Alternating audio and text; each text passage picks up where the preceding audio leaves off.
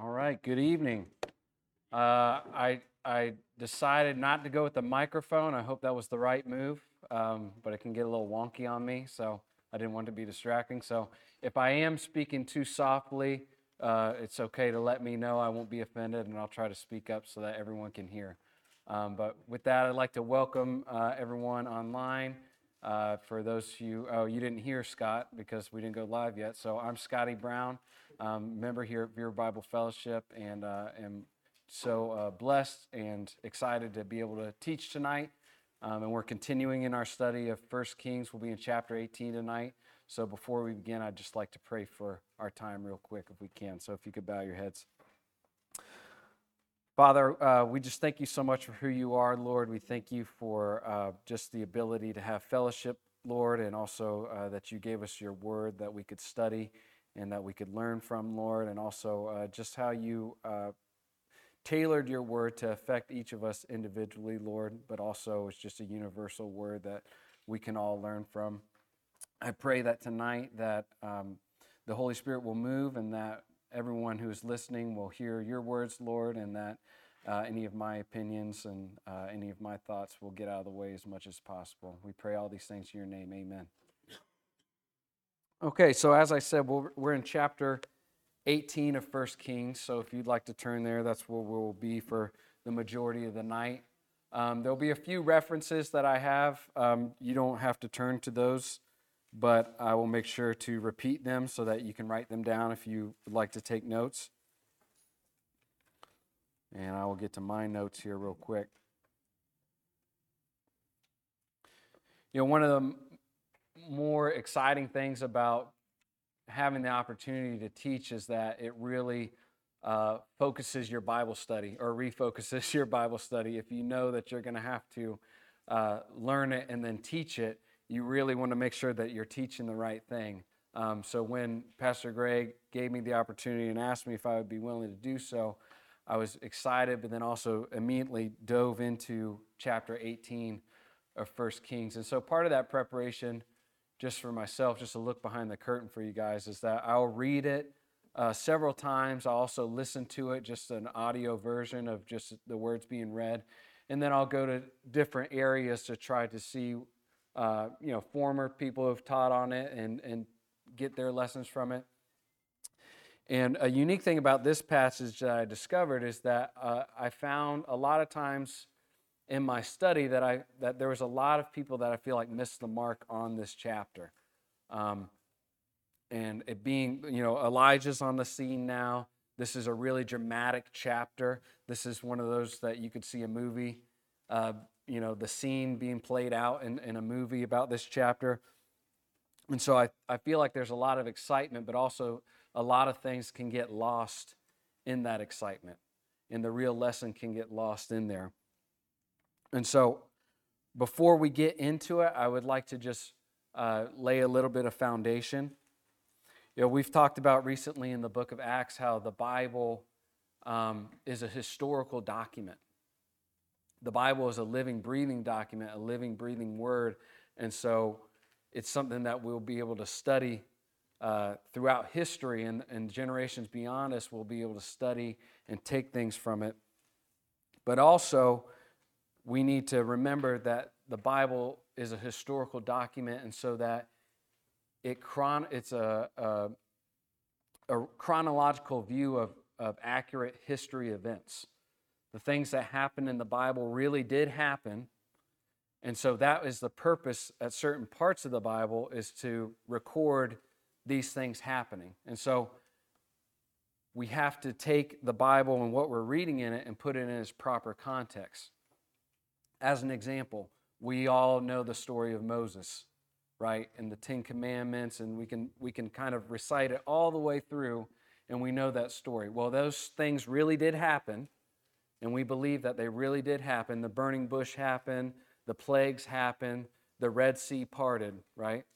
But we don't need to look at those events and try to recreate those things for ourselves, if that makes any sense. We don't need to look at Moses parted the Red Sea, and then we need to go find a Red Sea to part, or we need to find some type of metaphorical Red Sea to part in our life. right? So that's a historical event that happened, and the Bible is recording that historical event. Now, we can take lessons from that, and it's important that we learn those things. And the Bible teaches us that all Scripture is God-breathed. There's a purpose for it. But we're not going to take the events of Moses and apply those things as the same way that we would the Sermon on the Mount.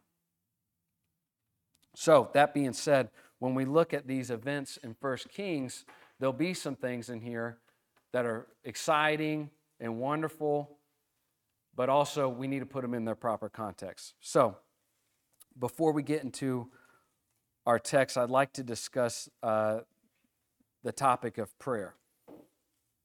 Now, prayer is a topic that's worthy of discussion, and it provides an important foundation for our text. So I'd like to give you 3 examples of prayer from the Bible. The first example is from 1 Thessalonians chapter 5, 17 and 18. That's 1 Thessalonians 5, 17 and 18. God bless you. And so it says, beginning in chapter 17, or verse 17, pray without ceasing. Give thanks in all circumstances, for this is the will of God in Christ Jesus for you. Matthew 6, 9 and 10. This Matthew 6, verses 9 and 10. This is the beginning of the Lord's Prayer. And Jesus said, pray then like this, our Father in heaven, hallowed be your name. Your kingdom come, your will be done on earth as it is in heaven. And the final example is from Philippians chapter 4, verse 6. That's Philippians 4, 6.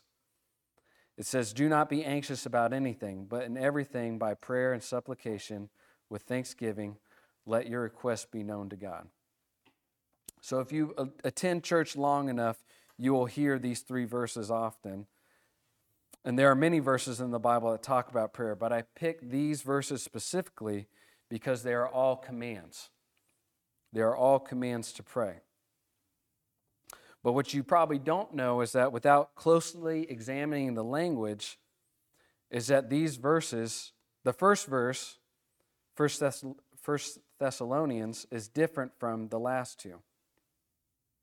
That word for pray is a different word in the Greek. In Matthew 6 and Philippians 4, the latter 2, the word for pray is the Greek word ukme. That's E-U-C-H-O-M-A-I. That's E-U-C-H-O-M-A-I. Ukme. Ukme means to wish or to express desire for something specific. In the Greek language, it speaks specifically of a plea from a weaker person to a stronger person.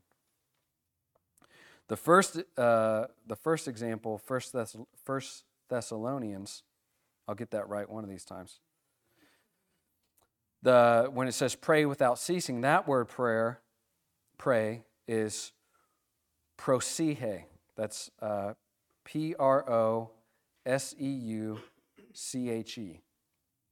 which essentially means to pray or to worship. So when it says to pray without ceasing, it's not literally saying continually all day, close your eyes and fold up your hands and get on your knees and pray. It's commanding you to stay in an attitude of prayer and worship throughout your life. So now you might ask, why the lesson on Greek and on prayer? Well, one, it's important that we study the original text.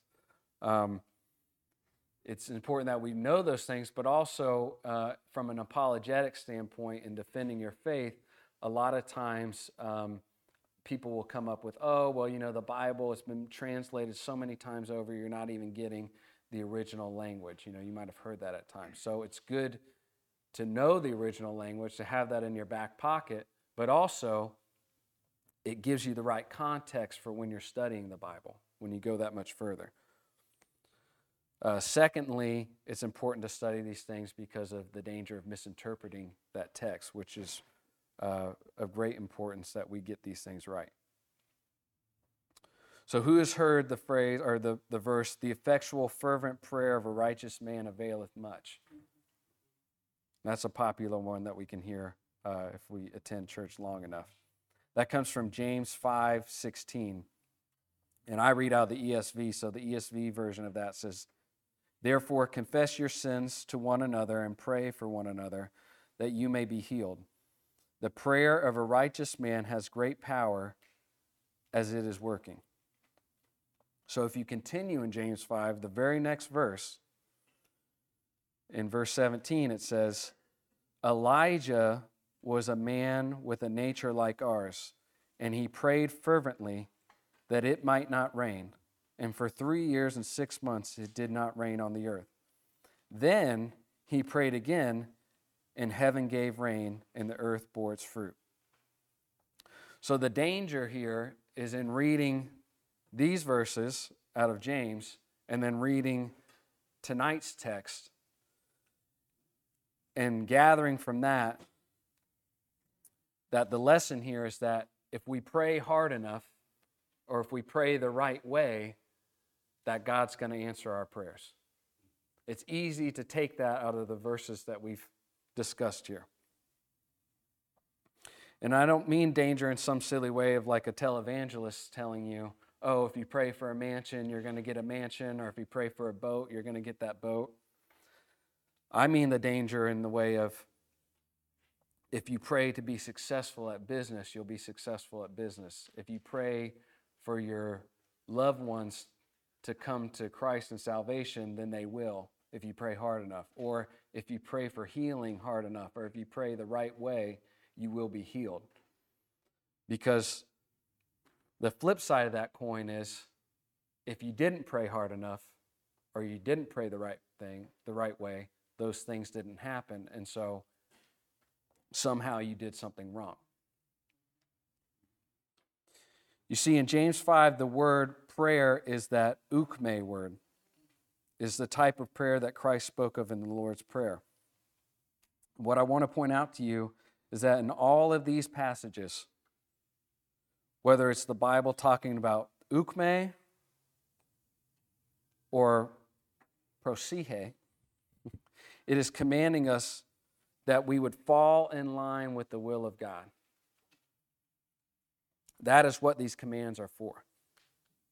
In 1 Thessalonians 5:17 and 18, pray without ceasing, give thanks in all circumstances, for this is the will of God in Christ Jesus for you.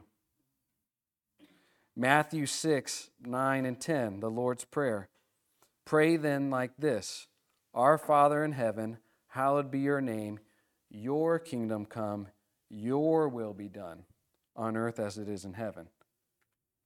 James 5:16, therefore confess your sins to one another and pray for one another that you may be healed. The prayer of a righteous person has great power and it is working as it is working.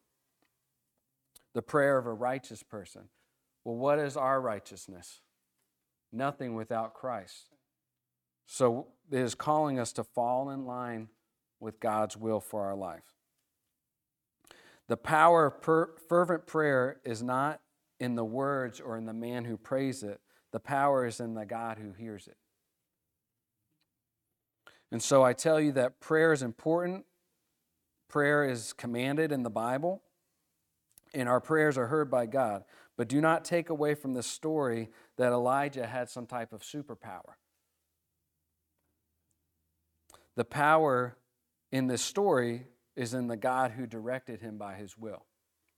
And so in that, laying that foundation, now let's get into our text in chapter 18, 1 Kings chapter 18. It says, after many days the word of the Lord came to Elijah in the 3rd year, saying, Go, show yourself to Ahab, and I will send rain upon the earth. So Elijah went to show himself to Ahab. Now the famine was severe in Samaria. So once again, Elijah is acting on the will of God. We learn in chapter 17 that he prayed by God's will for there not to be rain, and the rain ceased, and then God took him away for his protection. He did not return until it was God's will for him to return. Back to verse 3. And Ahab called Obadiah, who was over the household. Now Obadiah feared the Lord greatly, and when Jezebel cut off the prophets of the Lord, Obadiah took 100 prophets and hid them by fifties in a cave, and fed them with bread and water.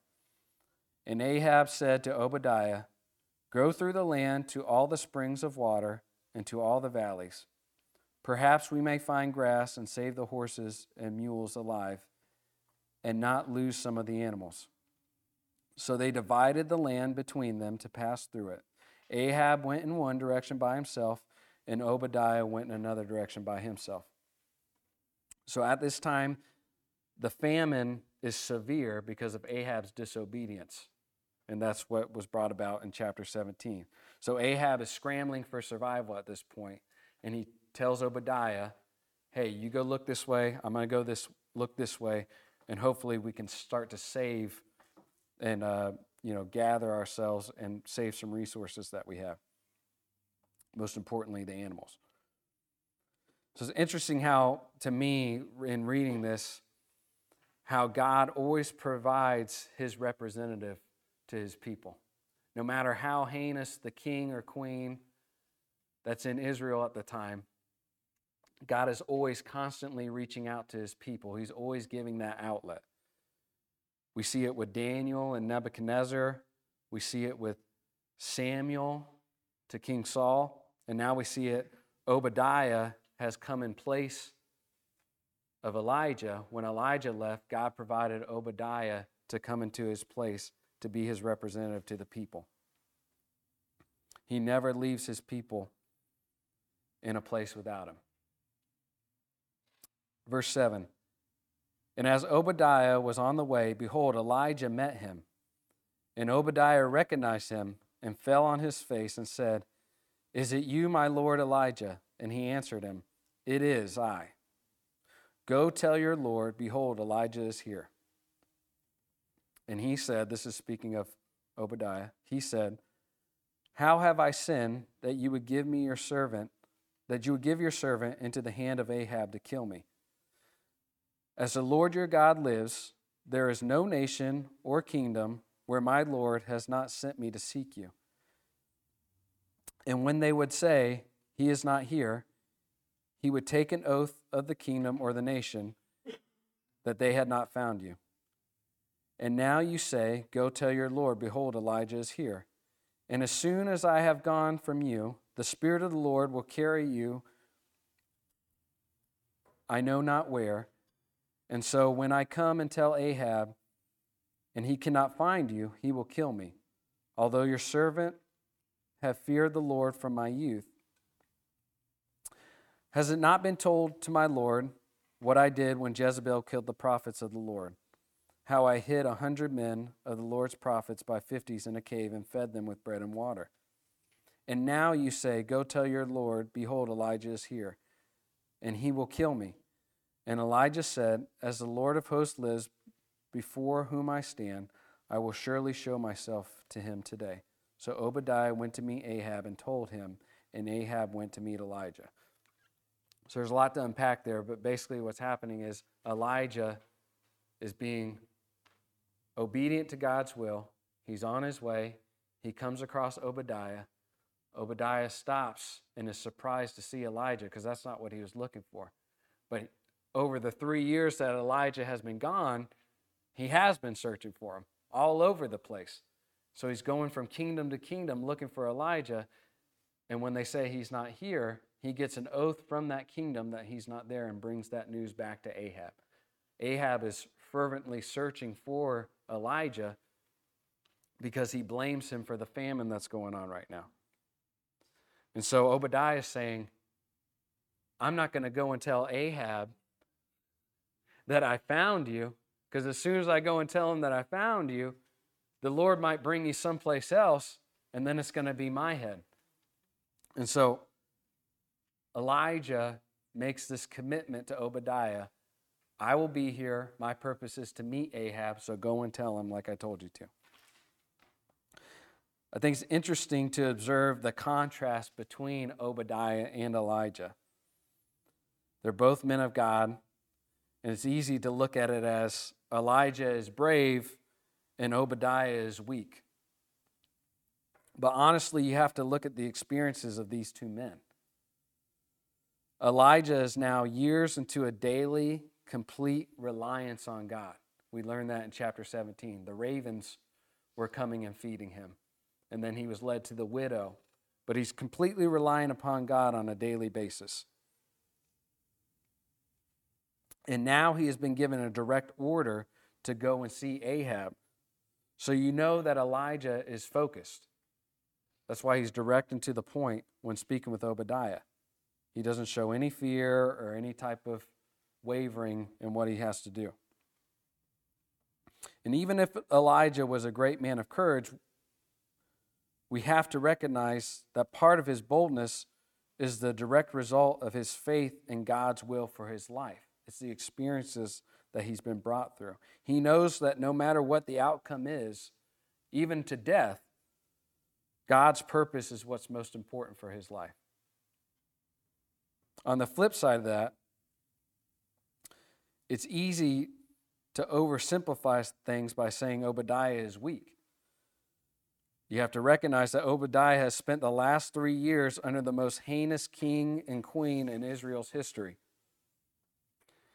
And he has maintained his commitment to God through all of that, even to the point of risking his life of saving these prophets. So some of us might choose Elijah's isolation over Obadiah's daily threat of death. Some of us would rather be in a place where we're completely alone, but at least we know we're safe and God's providing for us, than having to wake up every day in a constant minute-by-minute reality that you might get your head lopped off. I think Charles Spurgeon had an interesting point on the relationship between Obadiah and Elijah. He said, Elijah has an interview with Obadiah and bids him to go and say, Ahab, behold, Elijah. It may sometimes be the nearest way to our object to go a little around about. But it is remarkable that Obadiah should thus be made useful to a man who is so much his superior. So what Spurgeon is saying is that Obadiah is a necessity for Elijah. We might think of, oh, he's superior to him, but God has brought this lesser into his path that he has to use him. He who never feared the face of kings nevertheless found himself using his helper, a far more timid individual. The Lord may put you, my dear brother, who are so eminent, so useful, so brave, perhaps, so severe, into a position in which the humbler and more retiring believer, who has not half the grace nor half the courage that you have, may nevertheless become important to your mission. And when he does this, he would have you learn a lesson, and learn it well, that the Lord has a place for all of his servants, and that he would not have us despise the least of them, but value them and cherish the good that he has in them. The head must not say to the foot, I have no need for thee. Those members of the mystical body which are weakest are yet necessary to the whole fabric. And so when we look at these two, be careful not to look at Obadiah as this weakling, because we can add it to our own life that, oh, we want to be Elijah, we want to be Elijah. Well, you might have to be an Obadiah. That might be what God called you to be. Or you might be an Elijah for these 5 years, and then God brings you into a new season of your life, and you might have to be the Obadiah for someone else's Elijah. So make sure that when we look at this story, we don't overlook God's role for Obadiah. Back to the text, verse 17. When Ahab saw Elijah, Ahab said to him, It is you, you troubler of Israel. which is funny because Ahab still hasn't learned his lesson after these 3 years in severe famine, that he is the reason for the trouble in Israel. But continuing in verse 18. And he answered, I have not troubled Israel. This is speaking of Elijah. I have not troubled Israel, but you have in your father's house, because you abandoned the commandments of the Lord and followed the Baals. Now, therefore, send and gather all of Israel to me in Mount Carmel, and the 450 prophets of Baal and the 400 prophets of Asherah who eat at Jezebel's table. So this is very clearly God's plan. This is not Elijah acting on his own. He didn't come up with this scheme to bring everyone into this quote-unquote arena on Mount Carmel to view what's about to happen. He's acting on God's will. In verse 20, so Ahab sent to all the people of Israel and gathered the prophets together at Mount Carmel. And Elijah came near to them, to all the people, and said, how long will you go on limping between two different opinions? If the Lord is God, follow him. But if Baal, then follow him. And the people did not answer him a word. Now, speaking in our modern day application, this might be the most critical portion of tonight's text. To put it bluntly, I think that right now, culturally, as Christians, we're at war. And I don't say that to try to put some flair for the dramatic or to, be doom and gloom, but I just look at it as realistically as I can and look at the outside world and what's going on. And we are constantly under attack, and the attack is increasing more and more on a daily basis. The fact of the matter is that we are in a battle for sound thinking and, more importantly, for sound doctrine. And I think, a decade ago, if I were to come to you and say, oh, I just put my child in preschool, they're in their 2-year-old's class, it's great, they're learning wonderful things. This week's lesson, they're going to talk about genitalia. You would be like, what in the world is going on? But church, that is a reality today. And the thing about these things is that it goes at like an exponential rate. It's like compound interest. Once the dam breaks, it goes and goes and goes. And so we have to arm ourselves. We have to look at this text and look at what Elijah is saying to these people of Israel, God's people, and realize that it's a lesson that we can learn ourselves. If we go back to that verse 20, so Ahab sent to all the people of Israel and gathered the prophets together at Mount Carmel. And Elijah came near to all the people and said, how long will you go limping between two different opinions? If the Lord is God, follow him. But if Baal, then follow him. And the people did not answer him a word. Church, there's no place for wavering in today's society. You have to make a stand. Now, I don't mean that in a way that you have to be confrontational. I don't mean that in a way that you have to go out seeking a fight. But I mean it in a way that eventually the fight is going to come to you. And it might come to you in a way that's very clearly obvious and, could be borderline scary physically. Or, more likely, it's going to come in a way that might be subtle, that gives you the option of, I'm just going to kind of skirt this, or I'm going to make a stand. I can tell you an example recently that I had with a coworker, and we were having a discussion about something different, but maybe it was the Holy Spirit that opened the door that came on the topic of Christianity. And so then we got into this discussion, and he told me that he was a Christian, He believes in that. But he also, he doesn't knock anyone's religion.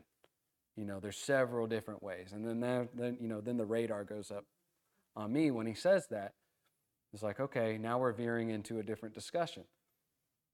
And so I had to stand firm on the truth, and he got a little bit, I guess aggravated would be the word, and he's trying to say, oh, this and that. Oh, well, do you know the books, that the Bible was written by men? Do you know the books that weren't included in the Bible? And he starts talking about, there's a book that's not in the Bible, and the devil's walking around the earth. And God says, where have you been? And he said, I've been walking the earth, and all these people agree with you because you bless them. And I said, well, that's not in the books that aren't in the Bible. That's in the book that is in the Bible. That's in Job. So it's not and I didn't say that in a way of arrogance, but that's why it's important that we know God's word. And that is the foundation of our theology, is in God's word, so that we have that security in ourselves, but also so that we can stand up for our faith.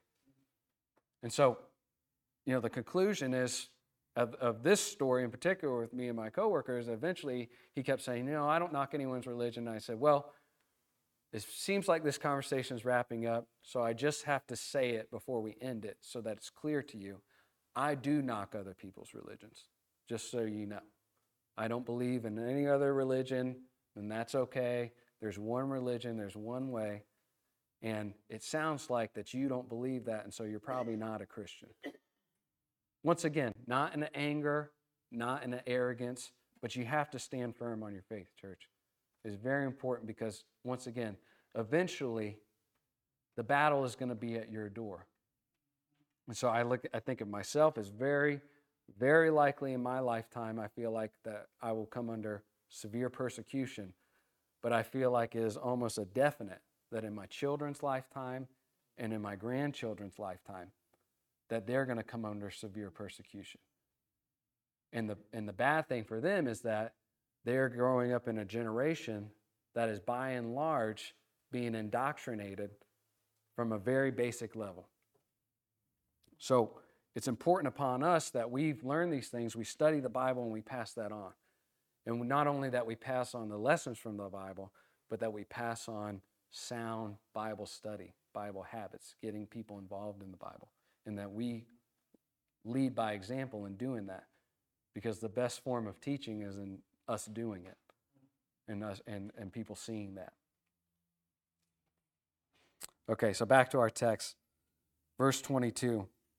Then Elijah said to the people, only I am left a prophet of the Lord, but Baal's prophets are 450 men. Now, just a second here. This shows a little bit of Elijah's pride, and I think that it's important that we point that out. Because, like I said, let's not glorify or exalt Elijah. We can take parts of the story and we can call him a hero, and we can look at that, and I think that's great. But also we need to recognize the human in Elijah. Elijah knows very well that he's not the only prophet. Obadiah just told him how he took 100 prophets and hid them in a cave. But he's taken on, look, I'm the 450 you, and I'm the only one. A little bit of his pride coming out there. Verse 23, let 2 bulls be given to us, and let them choose 1 bull, meaning the prophets of Baal, for themselves, and cut it into pieces, and lay it on the wood, and put no fire to it. And I will prepare the other bull, and lay it on the wood, and put no fire to it. So Elijah's saying here, we're going to get 2 bulls. You pick whichever one you want, whatever one you think is most flammable, you can have. I'll take the other one, and we're going to see whose God is going to answer. Verse 24, and call upon the name of your God, and I will call upon the name of the Lord, and the God who answers by fire, he is God. And all the people answered, it is well spoken. Then Elijah said to the prophets of Baal, choose for yourselves 1 bull and prepare it first, which is smart, because if he would have gone first and God burnt up the altar, then it wouldn't have given them the opportunity to do so. He says, all right, you go first. Find my place. And they took the bull that was given them, and they prepared it and called upon the name and called upon the name of Baal from morning until noon, saying, "O Baal, answer us." But there was no voice, and no one answered. And they limped around the altar that they had made. And at noon, Elijah mocked them, saying, "Cry aloud, for he is a god. Either he is musing, or he is relieving himself, or he is on a journey, or perhaps he is asleep and must be awoken." So Elijah's having a little fun at their expense at this point. And they cried aloud and cut themselves after their custom with swords and lances, until the blood gushed out upon them.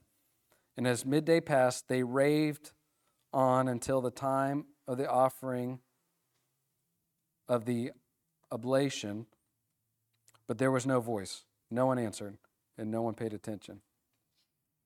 Then Elijah said to all the people, "Come near to me." And all the people came near to him. And he repaired the altar of the Lord that had been thrown down. And Elijah took 12 stones according to the number of the tribes of the sons of Jacob, to whom the word of the Lord came, saying, "Israel shall be your name." And with the stones he built an altar in the name of the Lord. And he made a trench about the altar with a great as would contain 2 seahs of seeds. And he put the wood in order and cut the bull in pieces and laid it on the wood. And he said, "Fill 4 jars with water and pour it on the burnt offering and on the wood." And he said, "Do it a second time." And they did it a second time. And he said, "Do it a third time." And they did it a third time. And the water ran down around the altar and filled the trenches with all the water. Now I want to stop here and unpack that a little bit. He has the 12 stones for the 12 sons of Jacob. He places them in the right way. He digs himself a trench. He tells them to go get the jars. They pour it and they fill it with water. And so this is to bring more glory to God when this fire comes down. But I want to, for a second, look at the contrast between him and the prophets. The prophets are wailing, crying out, cutting themselves, falling on the ground, apparently knocked down the idol or the altar and all the things that they were doing. Elijah is very thoughtful and has a purpose in what he's doing. Now, I point that out to say that these are attributes that we can also attribute to our God. God is not reckless in what he's doing. God is not, "Oh, maybe I'll come up with something today." It's thoughtful. There's a purpose. He has a will. He has a will from the beginning of time, before time started. He has a purpose for how things are going to play out. And so when we look at our own lives, whether it be in our prayer or in our worship, it's not about what's most boisterous or what's the biggest exaggerated, extravagant way that I can do something. It's about the heart of the matter and the way that you're doing it. That's not to say that things can't be done in such a way that it brings glory to God. But if you're not putting your heart in the right place and doing it and making it about God, then the glory isn't to God. The glory is to yourself. And it kind of robs that righteousness out of it. So God clearly wanted to leave no doubt in the pouring on the water of this altar. Verse 36. And at the time of the offering of the oblation, Elijah the prophet came near and said, "O Lord, God of Abraham, Isaac, and Israel, let it be known this day that you are God in Israel, and that I am your servant, and that I have done all these things at your word." He's pointing out that this is at God's will. "Answer me, O Lord, answer me, that this people may know that you, O Lord, are God, and that you have turned their hearts back." Then the fire of the Lord fell and consumed the burnt offering and the wood and the stones and the dust. and licked up the water that was in the trench. That's a pretty cool picture of how specific it gets. It's not like it was like a little candle came up or something, or like when you put lighter fluid on and you light it and a fire came down and consumed everything, including all the water, enough to consume the dust that was around it. Like I said, to leave no doubt. Verse 39. And when all the people saw it, they fell on their faces and said, "The Lord, He is God. The Lord, He is God." And Elijah said to them, "Seize the prophets of Baal. Let not one of them escape." And they seized them. And Elijah brought them down to the brook of Kishon and slaughtered them there. So this might seem a little harsh, but going into this, everyone knows this was a zero-sum game. Elijah came there, and he came there by God's direction, and it's clear that he had all the faith, an enduring faith that had been brought to him through God's experiences that he had given on to him through his life. So he has this faith. He knows what's going to happen, but he also knows that in presenting himself, they're going to want to kill him. And so now that this has happened, the flip side of that coin is they're going to want to kill the other prophets. And so that's what's playing out here. Verse 41, and Elijah said to Ahab, "Go up, eat and drink, for there is a sound of rushing rain." So Ahab went up to eat and drink, and Elijah went up to the top of Mount Carmel, and he bowed himself down on the earth and put his face between his knees. And he said to the servant, "Go up now, look to the sea." And he went up and looked and said, "There is nothing." And he said, "Go again 7 times. And at the 7th time, he said, Behold, a little cloud like a man's hand is rising from the sea. And he said, Go up and say to Ahab, Prepare your chariot and go down, lest the rain stop you." Now I picture this picture, and I could see it as, sometimes here in Vero, when you go over the bridges and you kind of get at that vantage point, and you can either look out on the ocean or sometimes look to the south or look to the north, and you see the storm. And that's kind of a typical of Florida. It would be beautiful sunshine, right? But you can see what's coming. And at this point, what's coming is just this little hand of a cloud rising, right? But Elijah knows what God's plan is. He knows that this little hand is eventually going to become rushing water, and it could be able to stop Ahab's chariot from being able to leave. So he says, "Go ahead and let Ahab know, you better get out of here." And in a little while, the heavens grew black with clouds and wind, and there was a great rain. And Ahab rode and went to Jezreel. And the hand of the Lord was on Elijah, and he gathered up his garments and ran before Ahab to the entrance of Jezreel. Now, that's the end of our text, but I just want to point out real quick, this in itself is a little bit of a miracle, right? And the hand of the Lord was on Elijah, and he gathered up his garments and ran before Ahab to the entrance of Jezreel. The entrance of Jezreel is 14 miles away from where he was at Mount Carmel. Okay? And so it wasn't like Elijah went and got his Nike Dry Fit and his running shoes and said, "All right, let's go and make it happen." Even that being said, that would have been quite the feat. But he literally gathered up his garments, his robes, and whatever type of sandals that he had, and he ran 14 miles and beat a man on a chariot with a horse. So let's not overlook that. Once again, God is in control of this situation. This is a miracle. And so coming to the end of the text, I just want to reiterate the point that, is valuable, and it's something that we should look to have a fervent prayer life. Never would I ever want to discredit the value in prayer, in us taking that time to pray. And really, I feel like part of it, some people have that gifting of prayer. And some people it comes more naturally. And unfortunately, it kind of is like this pendulum of some people might lean more towards Bible study, and some people might lean more towards prayer. But really, the balance is what we want to shoot for. And so we want to have that fervent prayer life. And I can even say for myself, there's times when I struggle at that. And sometimes I have to make it almost like, not legalistic, I would say, but I have to set aside that time. I have to make it like a habit of sorts so that I do it.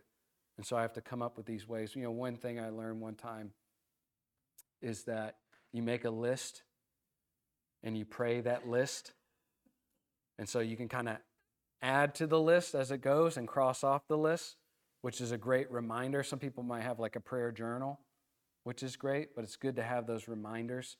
And, if you have it like I've had on my phone at times, when you tell someone, I'm going to pray for you, or you think I'm going to pray for you, you put it in your phone, so then you're actually putting action to your words, that you are actually going to pray for that person. So that's a great way that you can do that. Like I said, setting aside that time. Also, if you struggle with it, I wouldn't suggest multitasking, because that's not really what we're calling for, but it might help you to get out in an area where your mind can relax, whether it might be like a morning walk. Jesus oftentimes got away in the morning to be alone. So it might help for you to get out of your normal routine to be in a place where you can concentrate on prayer. But prayer is extremely important, church. We don't want to discredit prayer. That being said, we also don't want to make prayer something that it's not. Prayer is not a vending machine for God. And it's also not, you got to do it in this special formula way. And if you don't do it in that special formula way, that's why all these bad things are happening to you. That is not the truth. And like I said, Elijah didn't have some type of superpower to make all these things happen. Elijah's plan, or God's plan for Elijah's life, was no less important than God's plan for Obadiah's life. It's all part of the plan. Like the Bible speaks, some of us are the ear, some of us are the hand, some of us are the feet, but we are all in the body of Christ, and we are all part of this important plan.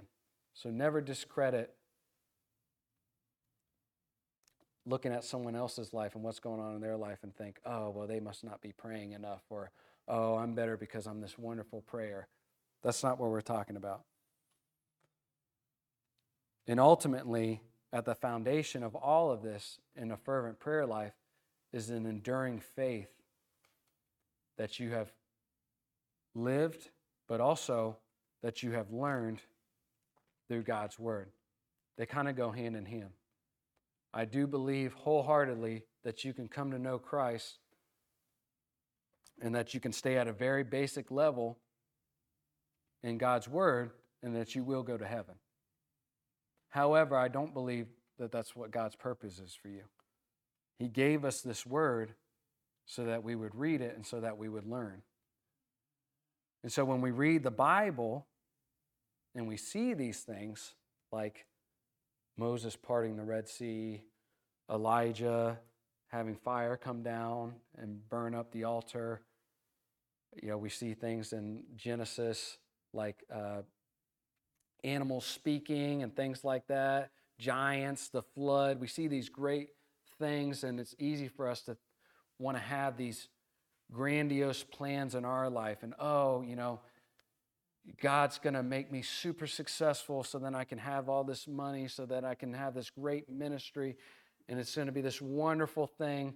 And what we're leaving out is that all of this is our plan. It's a self-centered, self-indulgent thing, and we just kind of put this little asterisk on the end of, it's for God. But really, it's just to exalt ourselves.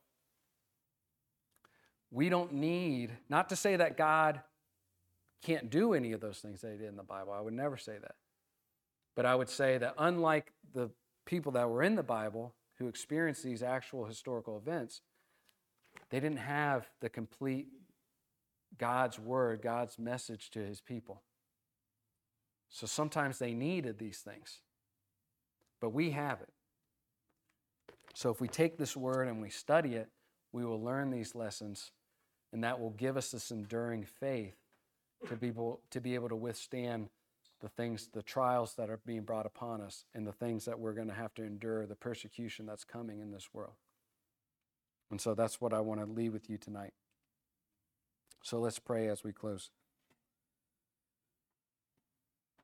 Father, I just thank you for this time. I thank you for this church body, for the willingness of the people of the church, Lord, that want to come and learn and know you better, Lord. And that is really the purpose for any of us being here, is that we want to grow. I thank you for the people that you've put in this church, Lord, the specific makeup that you give in this church, and the attributes that you have given the people, that really the fingerprints that you have given them are all over this church, Lord. The fellowship, the providing for one another, people that are looking to serve you, Lord, but also serve others. It's a wonderful body to be a part of. It's encouraging to be able to raise a family in that, Lord, and really it's a blessing on my life, and I know that it blesses others of the body. I pray that as we leave tonight, that you would protect all of us, that you would keep these words with us, Lord, your words, and that we would think on them, Lord, and that we would hopefully have the ability to spread them to others. And we pray all these things in your name. Amen.